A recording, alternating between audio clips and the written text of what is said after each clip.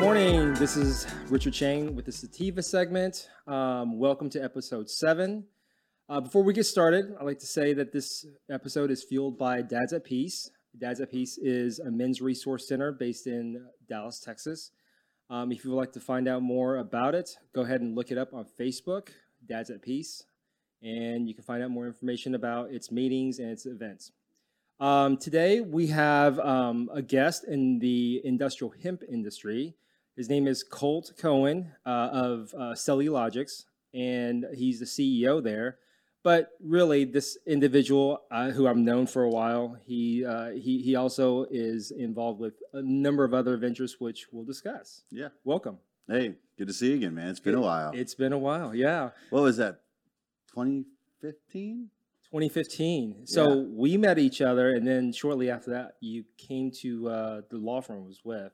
Yeah. We had a big oil and gas event, which you were in the oil and gas. Yeah. It was at the ballpark. The ballpark, yeah. I remember you guys had a nice little suite there. Yeah. Yeah. It was a great event. It was a great firm. That firm is no longer around, but so I guess we've known each other for a while. Yeah, man. I think you were doing your MBA at the time, right? I was. Yeah. And you suggested SMU, but I didn't have the coin for it.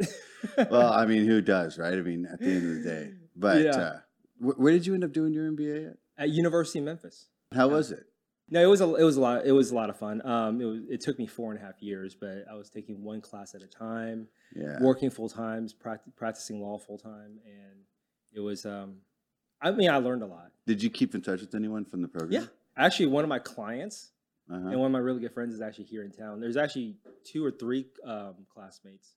Yeah, from that program. Yeah. I honestly, having done the MBA program now, like I think that the I don't want to say the only, but I'd say the primary value, really, at the end of the day, is the networking, the network that you build, right? I mean, I've heard that from everybody. I'm really like when people are super proud of their MBA, I kind of like, there were 2 or 3 classes that were pretty tough, right? Like finance was tough, corporate finance was tough, econ was tough, global operations was stats was but I think you're right. I mean, I think value is like the people you meet in. Yeah, like I think it's one of those things where, hey, you know what? I can appreciate that you went above and beyond, and went and challenged yourself, and I think that's respectable and stuff like that.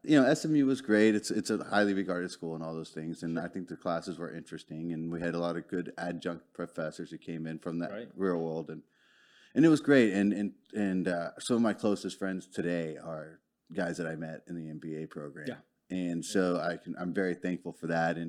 And I went to my MBA because I had moved to Dallas I think just the year prior, and really just didn't have a network, didn't have friends. I had lost my ass in the housing market in Houston. Yeah. And so when I lost everything, one of the first times I lost everything, I just packed up my truck and moved to Dallas. And where are you from?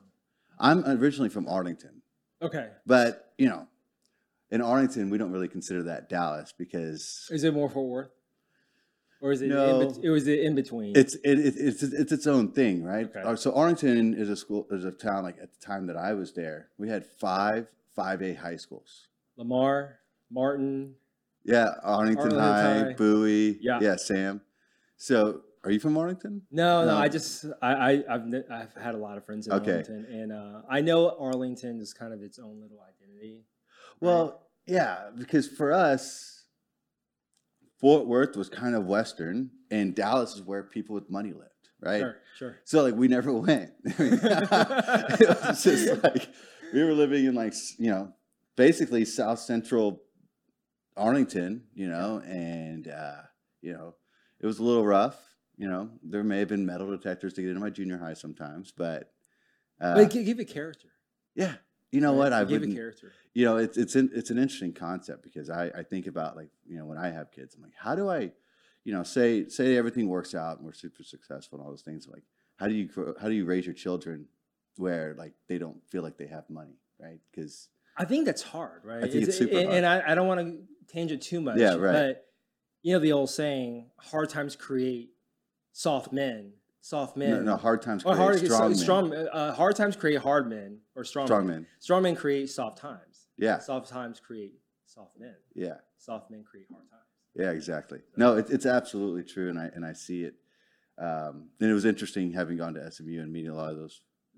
I basically kind of adopted into that whole network and everything like that, and especially being in oil and gas as well. Like, you kind of get around some folks who are generational in their dollars, and I don't want to call it all wealth because they weren't all generationally wealthy, but definitely comfortable, very comfortable. And it was interesting meeting all those folks and then getting introduced to contacts that they had and being able to monetize those relationships and those introductions where the person that introduced me should have and could have done the same thing, but not the perspective of need was different, right? So, or need to make something happen. Right. Now, is it really your MBA contacts or your Arlington contacts that kind of led you into getting into cannabis? Oh, well, industrial materials. Really. Industrial materials. Right. Sorry. But when I met you, you were in oil and gas. Right. But then one day we talked. And I'm like, yeah. Why is he involved with a company called Imperial Seedling? Yeah. And so that was really the switch for me. Uh-huh. Because I always identified you with oil and gas. Yeah. So well, tell me about that. How'd you get into that? So, in oil and gas, so I was, at the time that we spoke, I believe that was with Toro Capital. So, I was a co-founder in Toro Capital, and we were, out there, project funding oil and gas projects. Okay. And so deals were coming across the desk all the time. And a deal came across, and it was interesting because in oil and gas at that time, you were hearing some of the engineers in oil and gas talk about biofuels, alternative fuel sources, and because you have to be looking at those things, right? In the industry and what's coming around. And although at the time, no one really took it seriously because people were basically going into restaurants and getting their leftover oil and trying to make that biodiesel out of it and stuff like that. So no one really took it seriously. But anyway, I had a deal come across my desk that was in the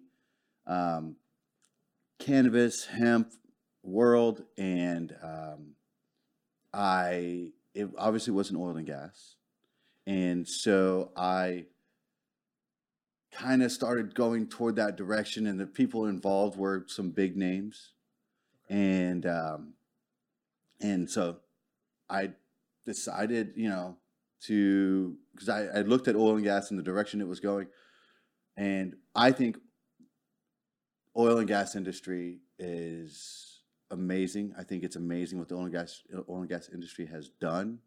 I think even though I've personally moved on into a bio-based realm, right? Non-fossil fuel. I think it's super important to tip the hat, to the shoulders of giants that we stand on, and say, hey, oil and gas, you got us to where we're at now. So what I'm hearing is that it sounds like there's a lot of crossover, or at least there's some crossover between the skill set that you developed in the oil and gas industry and the bio-industrial materials. Yeah, absolutely. I mean, and I kind of see it as a relay race, right? Everyone had their section in time, and oil and gas, they came out and they did their thing, and they really, without oil and gas, everything that we look at, everything whether it be the gasoline we put in the car, the plastic container we use, all these other things, the makeup, it's been in everything. And look, there's all these conspiracies and theories about how they got into those industries, but nonetheless, right, they have provided a lot of value. And so I think that their time has come, and we can't turn oil and gas off today. We can't. Elon Musk will tell you, do not turn off oil and gas. There's not enough electricity to power these cars, right? Sure. So anyway, I got into, actually what ended up happening is before Imperial Seedlings, Imperial Seedlings was the result of farming. So first we got into industrial hemp farming. Okay. And so we ended up farming about 500 acres of hemp in Nevada. And so, which at the time was one of the largest farms nationwide, and definitely in the state of Nevada. I think it was the largest farm in Nevada. But why did you pick Nevada, though? of all states? Well, so we were growing at the time floral hemp. Okay. So while my focus, well, while my interest lied in industrial materials, there was no way that the world was ready for that yet. Like everyone's been talking about hemp and fiber and all these other things. And initially, like when I was hearing about it, like I heard a biofuel, I heard rope, I heard like things that like biofuel was super interesting to me, but like rope and some of these other textiles were less at the time. And so, but in floral hemp, there's a lot of risks to mitigate for. Like what? Like first of all, humidity and bugs are huge issues. Sure. Because you can look at the flowers of hemp, you know, in the layman's terms, you know, you call them buds, right? So the buds of the flower or the buds of the plant are just like any fruit of any plant, right? Super interesting to bugs. And then the way that the flower is structured, so it's an upward trending bract structure, right? And so the way you basically have V's going up, and within those V's, and it's a tight little space, you get moisture. And then when you get moisture in there, and it can't really escape because it's tight, it starts to mold, right? And so we picked Nevada because of a couple things. A, it's dry. It's dry, right? Super dry. And at the time, my business partner, Jeffrey, he had a long stint in the cannabis industry. Okay. And honestly, you know, he was kind of the reason why I had the confidence to go forward and do the farm. Yeah, I was going to ask you about that because coming from the oil and gas industry, I mean, you had to have some reticence about getting into cannabis because because of the traditional stigma that surrounds it, especially at the time. Mm-hmm. Right? This is a couple years back. But if nothing else, it's an industry that you were not entirely familiar with. Right. But for your business partner, from what it sounds like, Jeffrey. Yeah. So tell me about like any type of concerns or any challenges for you personally on when you got into it. Yeah. So like you said, right, the big stigma at the time, you know, and getting into cannabis really wasn't necessarily the end game. You know, like I said, industrial materials, alternative energy sources, all that stuff was super interesting to me. But when it caught my eye, like I said, it wasn't ready. So instead, you start looking at the family of plants, right? So the Cannabaceae genus of plants. So the Cannabaceae genus of plants is hemp, cannabis, hops, by the way, and randomly tumbleweed. But there's a couple others. Yeah, I didn't know that. I know. Tumbleweed? Yeah, it's kind of weird, right? So anyway, so I met some guys, and the project that I left the oil and gas business for failed miserably, actually, after about a year. And so I got into basically management consulting, and I ended up getting into management consulting in the cannabis industry first because the hemp industry hadn't really come to light yet because Farm Bill 2018 hadn't happened yet. Yeah. And so because that didn't happen until December of 2018. Right. Yeah. Right. I mean, I don't know if it was December, but I know it was 2018. Yeah, it was December 20th of 2018. That's when it passed. Yeah, nice. So so then within that management consulting, I met Jeffrey. Ah, okay. And I was we were talking about, and he was running a cannabis company in Washington at the time. Okay. And I was talking to him about my interest in the industrial hemp side, and I was helping them out with some project funding and recapitalization of the company and stuff like that, having come from the capital markets world. Mm-hmm. And so I asked him, I said, "Hey, what are your thoughts? What's the opportunity right now?" And he said, "Oh, I think it's CBD." And I was like, "Cool, what's CBD?" So anyway, he kind of described it to me, and he was like, "So basically, it's kind of a combination of the two worlds, right? My interest in the industrial material side, and cannabis. So you're dealing with a non-psychoactive cannabinoid, which was CBD at the time. And so that's how we got into it. And so we fundraised and launched, and we grew all this material. And in the process, I forgot one very important concept: What's that? selling the end product, right? Like, yeah, you grew it, but now you have to do something with the biomass, right? Yeah, exactly. So what are you going to do after you grow it? Right. Yeah. So that was a problem for us, and it was so hot, and everyone's talking about it. Like, as a person who has run sales organizations in multiple industries, it's a bit embarrassing that I really didn't think about the end first and work backward. But it's what happened. Experience. It's what happened. And so anyway, and then Imperial Seedlings, and I'll like come back to that concept in a moment. But Imperial Seedlings was essentially solving for a small problem we had in farming. So when we were trying to get started, we only had X number of dollars, right?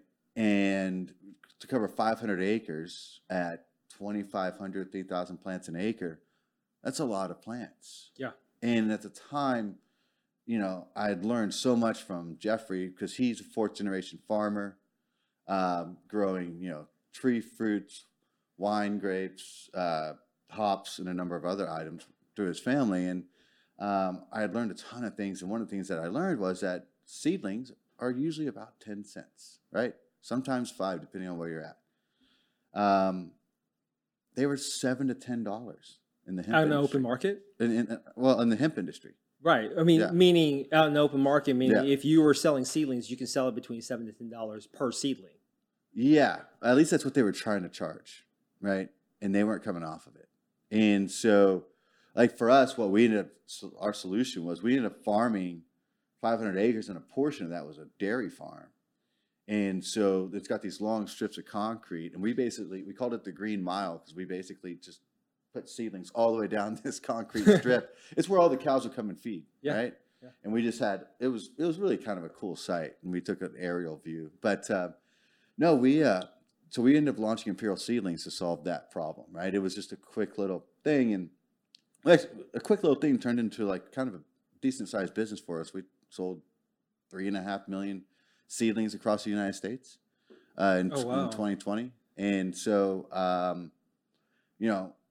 it was definitely a very good business. Were you able to charge the $7 to $10 per? Our whole seedling? concept was dollar starts.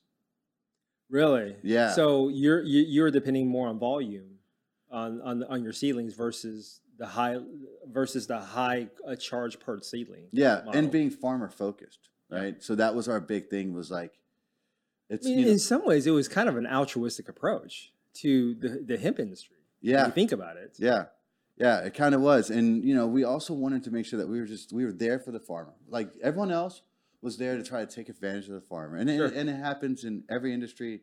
Farmer gets squeezed, right? And this is a passion that I have now, and again, I thank Jeffrey for that, because that's where that came from, and because he explained to me how these things work, and so anyway, so then what we ended up doing is, because we had farmed so much acreage and learned so many lessons in that, because we initially took basically Jeffrey's background in cannabis, because he'd been growing cannabis since the legal market in Washington State, 97. Okay. Right, in 1997, you could deliver cannabis, and I think that's how that story goes. But anyway. And his story is super interesting. Terminally ill at 15, cannabis kind of saved his life, actually, no and was prescribed unofficially by his doctor. His doctor, as early as 97. Yeah, his doctor actually literally wrote his mom a script. That's how gave him a contact. Okay, that's actually how I fell into the cannabis industry back in 13. My first client was. The question was, how do I? What are the physician liabilities prescribing versus recommending medical cannabis? Right. So it's interesting that he was actually involved with it from what it sounds like around 15. That's a long time ago. Yeah. When he was 15, because he's 43, 44 now. Yeah. But no, he had been given a terminal diagnosis, like, you're going to die.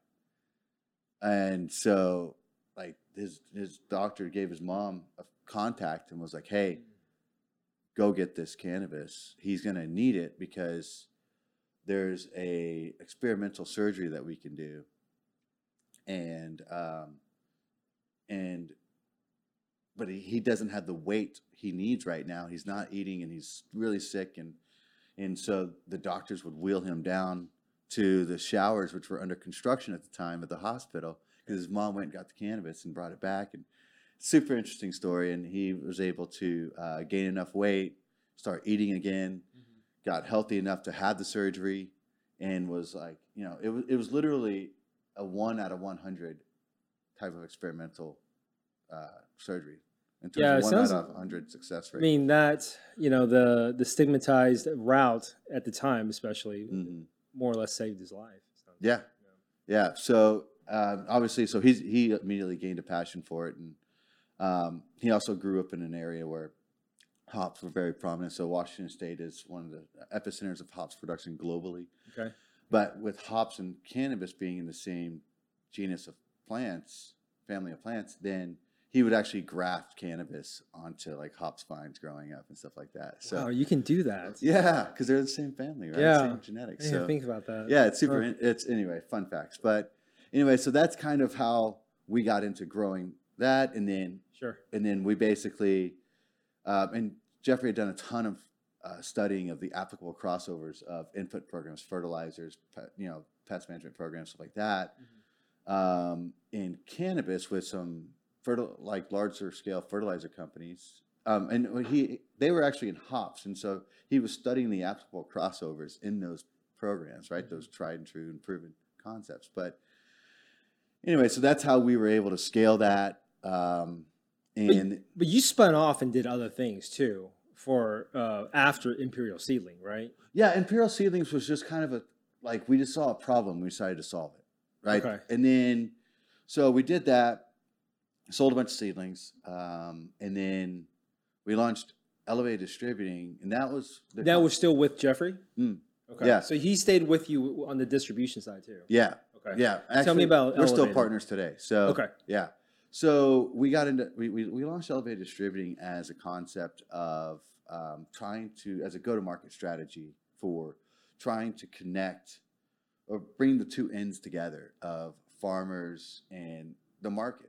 Because there was no market. And when you look at anything else, like any other crop, there's an established market, established Silk Road, if you will, of taking things to market, and whether that's buying it off the stock or buying it at the farm or a central marketplace, for the farmers to all bring their products.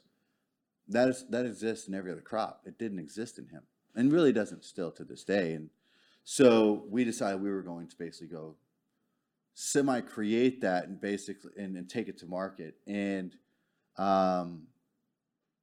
we had some success in that, but we quickly, so while we were doing it Elevated, we were still paying attention very much to the industrial side, right? Of fiber and cellulose, which is where we wanted to be in.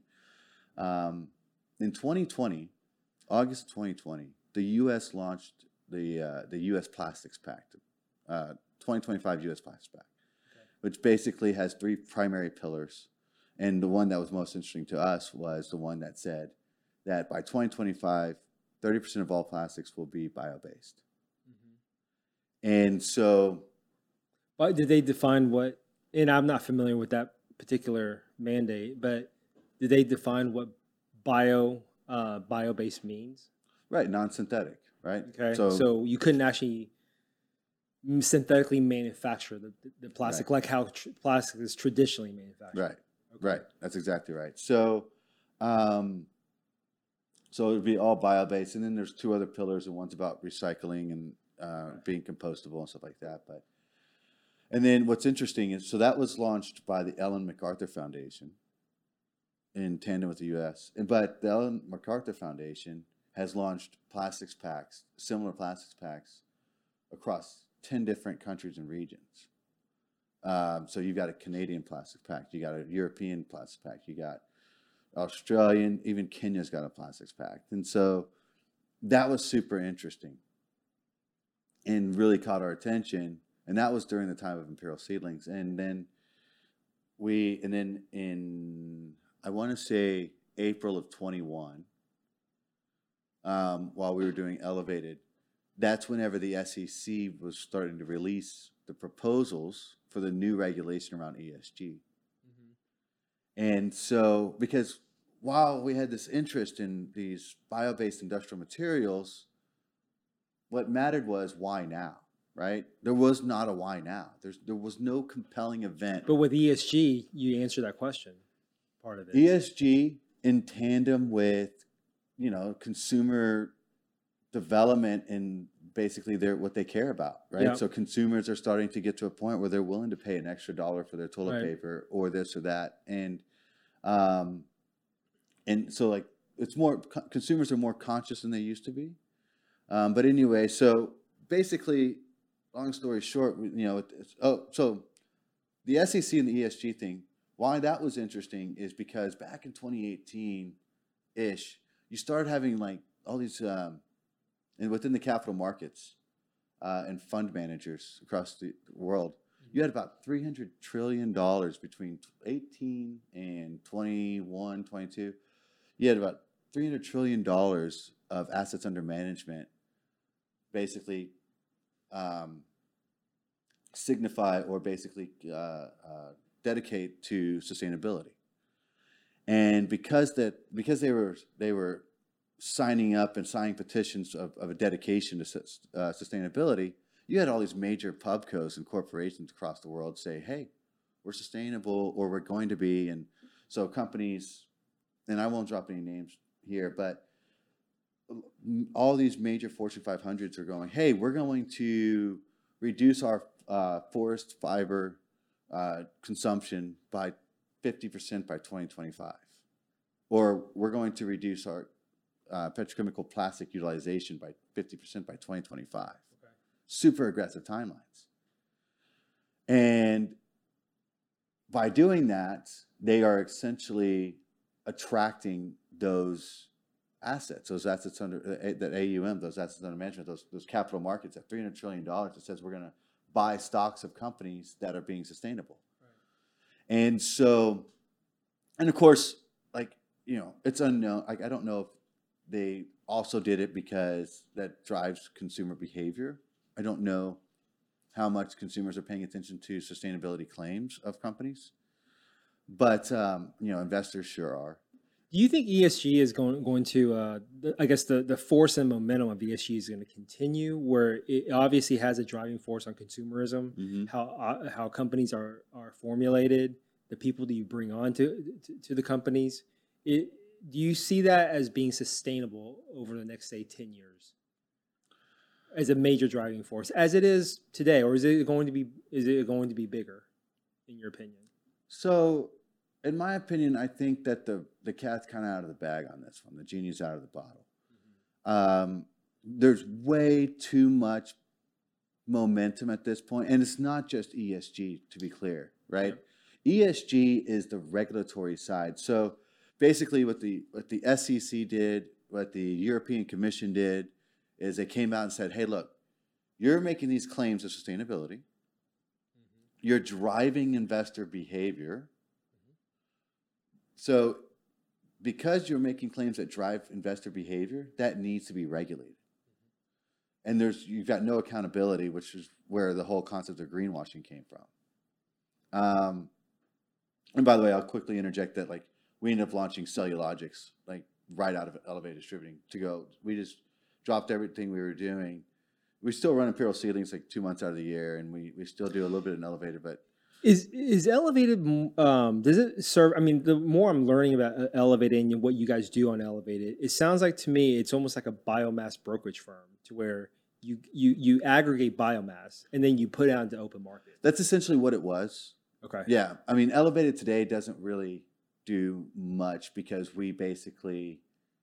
Elevated grew up into Cellulogyx, basically.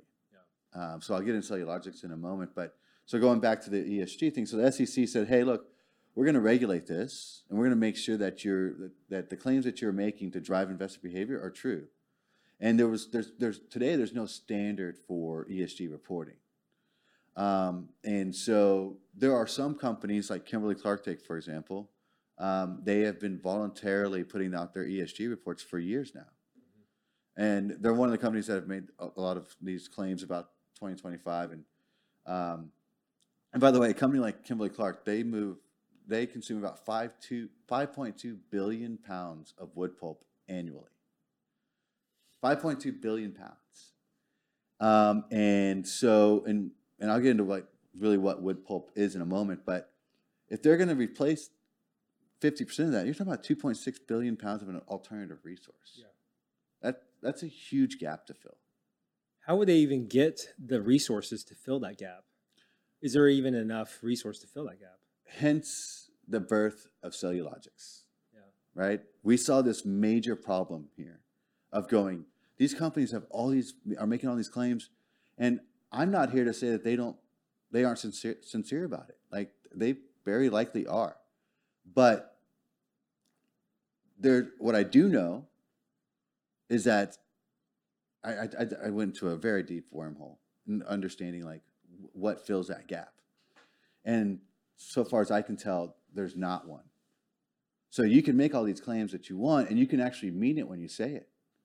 But if there's not a solution for you, then you got a problem. So then I started looking at, okay, so if all these companies are going to replace 50% of their wood pulp, and they're going to replace 50% of their petrochemical plastics, right? Mm-hmm. Plastic isn't going away. Plastic is amazing. Plastic has made our world fantastic and convenient.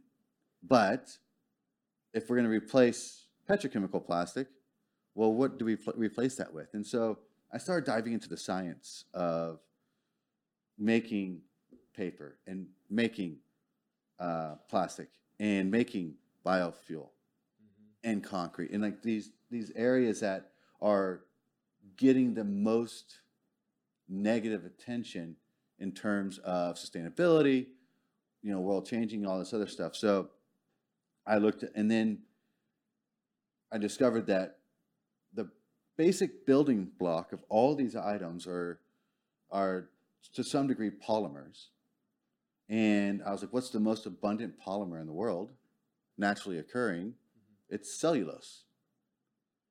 So, look, and I'm going to be really honest. At the time that I discovered this, I didn't even know what cellulose really was.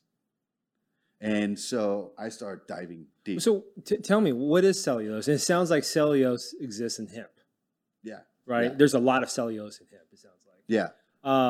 And my understanding, based on what you just now told me, is that it sounds like Cellulogyx is really the genesis and the entryway in your world of how you got into the industrial materials. Because if you think about it, Imperial Seedlings is Imperial Seedlings. You sold seedlings for a living, right? You farmed before. Mm-hmm. That's still, leading up to that, you got into Elevated, which you could either call it a distribution company or a biomass brokerage firm, right? However way you want to describe it. It was really Cellulogyx that really kind of got you into the industrial hemp / industrial materials game. Yes. Using cellulose, I'm assuming fiber. Yeah. Mm-hmm. And that's where you start differentiating between floral fiber and fiber or hemp fiber, right? Right. Yeah. And based on my prior conversation with you, is that you have the V buds, and at this point with industrial hemp, you don't really want the buds anymore. No, not at all. In fact, it's almost like a nuisance in some ways. Yeah, that's exactly right, actually. And so we, and you're right, Cellulogyx was our final, like, we're officially diving in. Yep. Like we're like nothing else matters anymore. And like Cellulogyx and the industrial materials piece is where our focus is. And it was almost celebratory, right? And like being like, it's finally here. Yeah. Right? It was super exciting for all of us. Because it was a waiting game for you for a while. Right. It was. And so, but something that's crucially important to understand is that when we dove into this, we didn't call it a hemp company, and we still don't today, right? We call it industrial materials, right? We call ourselves a cellulose and fiber company, focus on those items, but because we took our hemp hat off when we were starting Cellulogyx. And we said, okay, hemp isn't the answer per se. It's cellulose and it's fiber. Okay? Which comes out of the hemp. Right, it does. Right. But there are a number of places you can get cellulose. Right? So that's really where we had to start. Is like, if cellulose is the answer, and fiber as well, but cellulose with a higher intensity of focus, if that's the answer to all of these things, then where do we get it from? I hope the answer is hemp, right? But let's not be... Well, where does Cellulogyx get their cellulose from? Is it entirely hemp, or do you get your cellulose from other places or other sources? It's entirely hemp, right? Okay. But it wasn't a myopic focus of being like, right, we've been in hemp this whole time and da-da-da. So we took our hemp hat off, and we said, because you can get cellulose. Cotton has got a ton of cellulose. Okay. 90%. Flax, ramie, jute, bamboo. You can get it from all these different... All those sources are more expensive. Not necessarily more expensive, but when you look at... So you have to break it down into like the growing, first of all. So like hemp, okay, so like you got birth and death, right? So of these plants. And so hemp, while it's growing, it's a remediation plant. It actually cleanses the soil. That's what the Russians and the Chinese did overseas when they had high levels of metals and mercury in their soil. They used to plant hemp into their soil. Yeah, and it would suck up all the mercury in different types of nasty metals. Yeah, and then of course the problem was that they used to take that same hemp, sell it at a cheap amount on the open market, and people were using that dirty hemp to create subsequently dirty materials that people were consuming. Of course. Yeah. So, well, they did the same thing at Chernobyl, Oh, did they? Yeah. With the whole radiation thing. Yeah. So I actually went out to Ukraine, Kiev, back in 2019, I think it was. 2020, I believe. You said Chernobyl, right? Yeah. Yeah. The Russians were planting hemp into the ground to clean up the radiation? Yeah. Huh. Yeah. Ukrainians, I didn't know that. But yeah. Ukrainians. Yeah. So I went out there specifically to meet with some groups who wanted to launch hemp programs within Ukraine, because they were really good at industrial hemp, right? Fibrous hemp. But they didn't know much about floral hemp. And so we were going to go help them launch, a multi-thousand acre floral hemp program. And so Kiev's, by the way, a beautiful city. And is it? Yeah. Worth visiting? Well, probably not right now. I'd probably give it some time, but right. Yeah, right. And the Ukrainian people were fantastic, and we just had a really great time, and went and saw a bunch of stuff. But then they showed us kind of where they had planted all this hemp to clean up around Chernobyl. So I don't think that they turned around and sold it to people, but at least they didn't for that one. But it was definitely interesting, but. It's a remediation plant. So, and it cleans up the soils. What it also does is it sequesters CO2. So it sequesters about 7 tons per acre of CO2 per season. So per planting, right? And 7 tons, when you look at the carbon market, is not a lot, right? But when you start to expand the cultivation across thousands of acres, it starts to add up significantly. And so we looked at that. We looked at the amount of cellulose. And by the way, not all celluloses are made the same. Not all cellulose. I would imagine, because I would imagine the cellulose from, say, cotton, as you said, maybe the consistency at least, or the strength of the cellulose may be different than, say, hemp or flax and so forth. Yeah. I would imagine. Yeah. And I'm not a scientist. So, obviously. You know what? I'm not either. But so it took me probably a lot longer to learn all this than someone who's more scientifically focused. But, we started diving into cellulose content, tensile strength, which is the strength of it. You got Young's modulus and elongation, which are basically measurements of elasticity.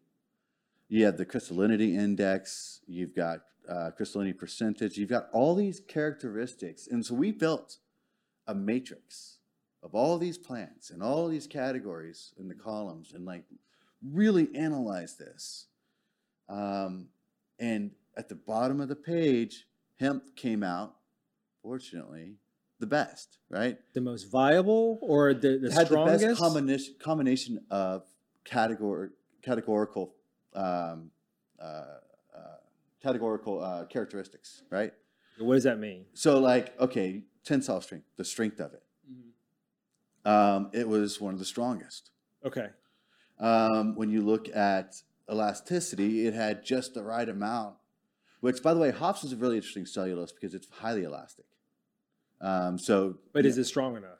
It's not nearly as strong as hemp, but you have to look at it as a per application piece, right? Okay. So we don't call ourselves a hemp company because we have hemp cellulose for this application and hop cellulose for that application, and we're still learning so much about the cellulose of each plant that we have a long way to go. That's fascinating. So I'm just thinking out loud here is that because my understanding based on our prior discussions is you can put cellulose, for example, to mix in with concrete.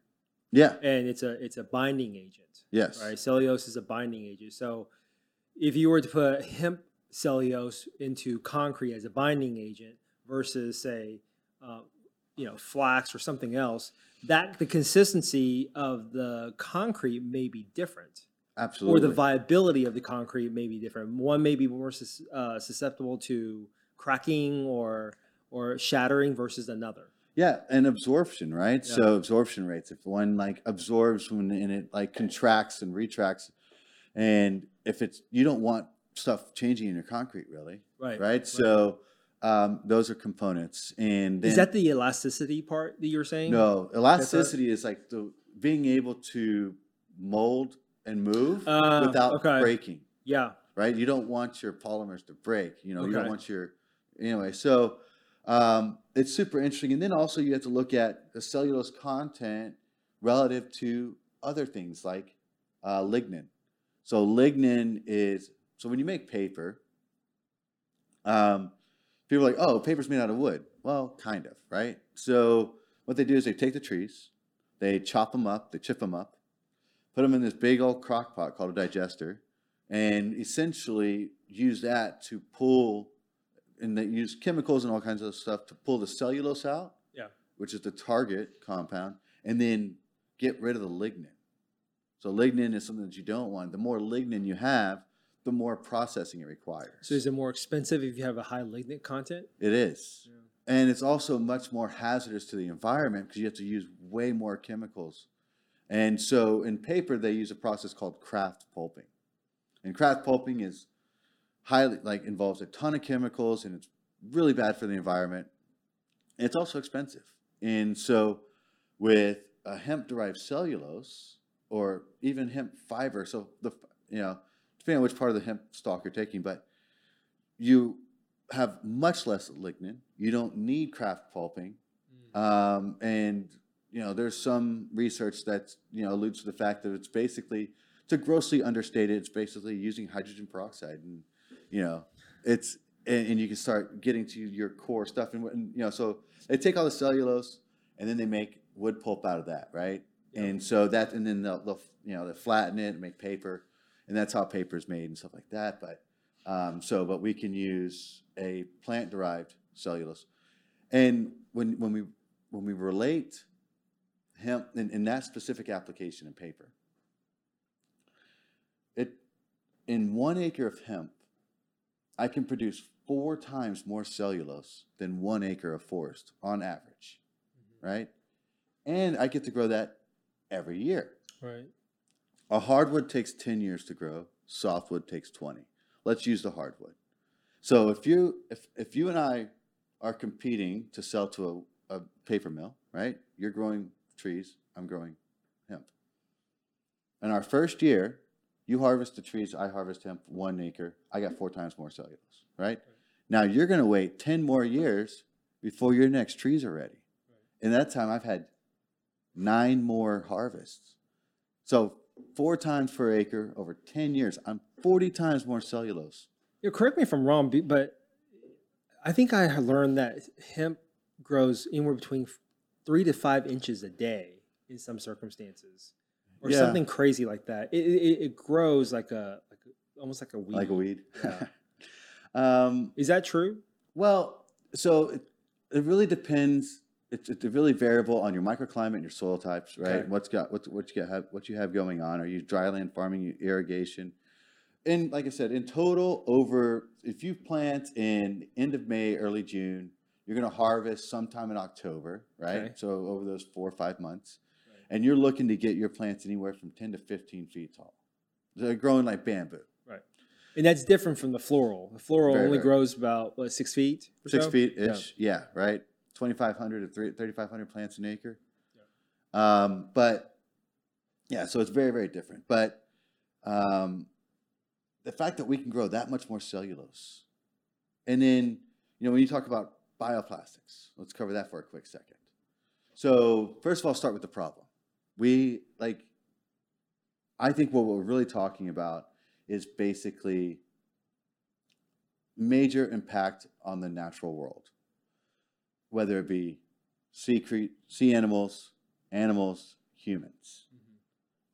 We've all seen the turtle with the straw, and we've all seen like the birds with the Coke netting around them and all that other stuff, right? So let's not try to pull at the heartstrings to make our point.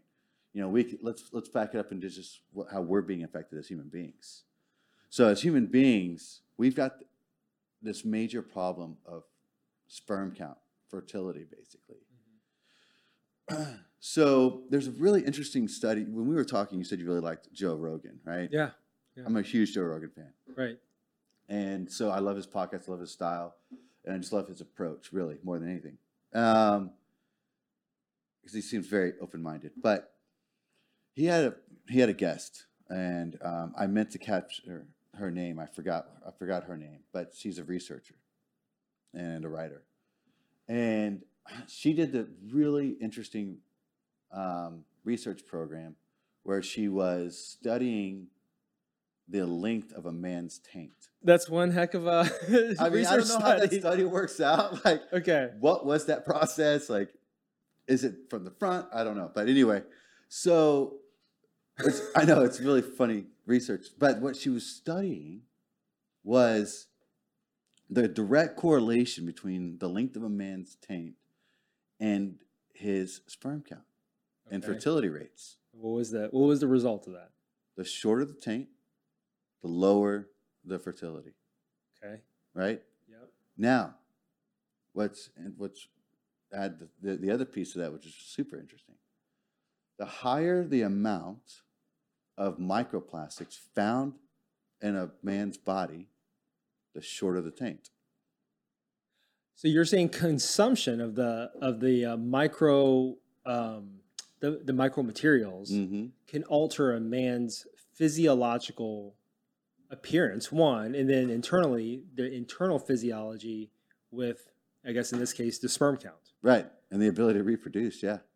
Which comes full circle, right? Is that putting in alternative materials that's bio-based in the industrial materials world has a direct impact on the public health aspect of human beings. That's right. That's exactly right. And so it's about being biodegradable. Plastics are degradable. They degrade down at a very slow rate. At a very slow rate, right? Yeah, but they can degrade they can degrade rapidly, but they never biodegrade, right? So which means that the nature has not developed microbes to biodegrade it back into the earth. So the reason why is that when you use petrochemical plastics, it's a carbon-carbon bond, right? And that carbon-carbon bond is extremely strong. And we're going to get a little sciencey for a moment, right? And I'll try not to go too deep, but so that carbon-carbon bond is extremely, extremely difficult to break. When you look at petrochemicals, oil, you look at it and say, the world has been really good the earth is really good at absorbing things back into it, right? It never did that with oil.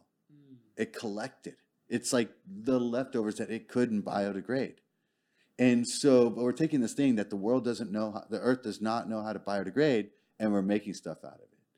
And so with that carbon-carbon bond, you can't break it. And then if you can't break it, then the microbes, the Earth's naturally produced microbes, cannot break it down because it can't break that bond.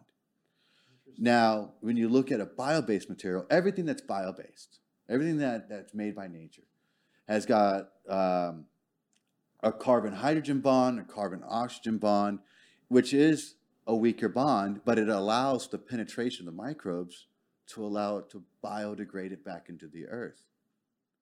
So a bioplastic is not a carbon-carbon bond, so it's a polymer, right? It's a long-string polymer. It's not a carbon-carbon bond, so it's a carbon-hydrogen, carbon-oxygen bond that allows it to be, when it's within the, like if you put it on the ground, there are natural microbes that are going to get in there and tear it apart, eat it up, right? And scientists are trying to come up with microbes. They're trying to develop microbes right now that will eat through a carbon-carbon bond, and which is great to solve our current problem, right? But from a going forward perspective, maybe let's not put stuff out there that can't be broken down. So we're talking anywhere from a few hundred years to 1,000 years to break down plastic. So it's a serious problem. Okay, so fine. If that's the problem, well, we have two solutions. It's either get rid of all things plastic, which we're not going to do. Seems highly unlikely. Yeah. Or make it out of a material that can be biodegradable, right? And you have... it gets absorbed back into the earth. Right. Whether it's in the marine, whether it ends up in the water, which obviously it's a huge problem. And, people that are really hitting it hard on the plastics world will be like, hey, we got the Great Pacific Patch. You ever heard of that? Yep. Yeah, that's, the garbage patch that's out, between basically California and Hawaii, and it's the size of... it's an island. It's an island, it's right? an island itself. Yeah, and you look at it, and it's got a ridiculous amount of... And, like, the plastic that they're measuring is just on the surface, right? And which is some huge number that I can't think of right now. But what's interesting is that, like, you've got just as much, if not more, of that plastic on the floor right there below. Mm-hmm. So, anyways, so that's a major problem. And so, and the folks that are talking about that are all, they scream about that. But I look at it like, okay, we need to solve that problem. But how do we fix it going forward? And if petrochemical plastics are not it, and we're still going to keep plastics, then let's make it out of something different. So when I dove into plastics and discovered that cellulose is really, you have two things. You have cellulose and starch. Most bio-based plastics to date, as far as I can tell, are typically made out of starch because they were making them out of corn, right? So corn starch or sugar cane or agave, things like that, and you're making it out of the starch. But when you talk about that carbon-hydrogen bond and those bonds between glucose, the starch one is a lot weaker than the bonds within cellulose, and so we can make resilient plastics out of biomaterial.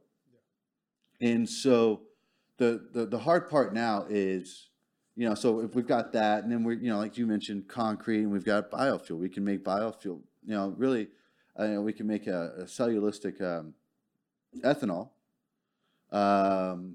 Out of cellulose, obviously. And so all these things are great, right? But the problem was, how can you ever make something out of a material that's not widely available? So that was the problem that's the problem that we're the availability of the source of the resources. Right. And keep in mind, right, hemp's only been federally legal for not even 5 years. Right, which is why a lot of your bio-based materials are not made out of hemp, right? It's not typically found. Right. But, so when we look at this, now it's about, okay, we've got to get adoption and demand. Mm-hmm. And that's one of the things that so earlier you asked a question, and I want to come back to it. Like you said, hey, you basically asked how permanent is ESG or sustainability and stuff like that. So, with all the plastics packs we have around the world, we have the World Wildlife Fund that's doing amazing things. the Earth Defense Fund, the Ellen MacArthur Foundation, and these organizations are global and they're big and they're moving. And then you've got, when you talk about the plastics pacts, it's called a pact for a reason. And you've got hundreds, if not thousands, of some of the biggest corporations in the world signing up for it. Unilever, Procter & Gamble, Johnson & Johnson, Johnson Controls, Kimberly-Clark that we mentioned earlier, Coca-Cola. And they're funding this monetarily too, aren't they? They're putting a lot of money into it. Right. That's why it's a pact. Yeah. So Coca-Cola, they were super excited about a bio-based bottle that they came out with some years ago. I remember that actually. Yeah. But the thing about it is, remember that carbon-carbon bond I was talking about?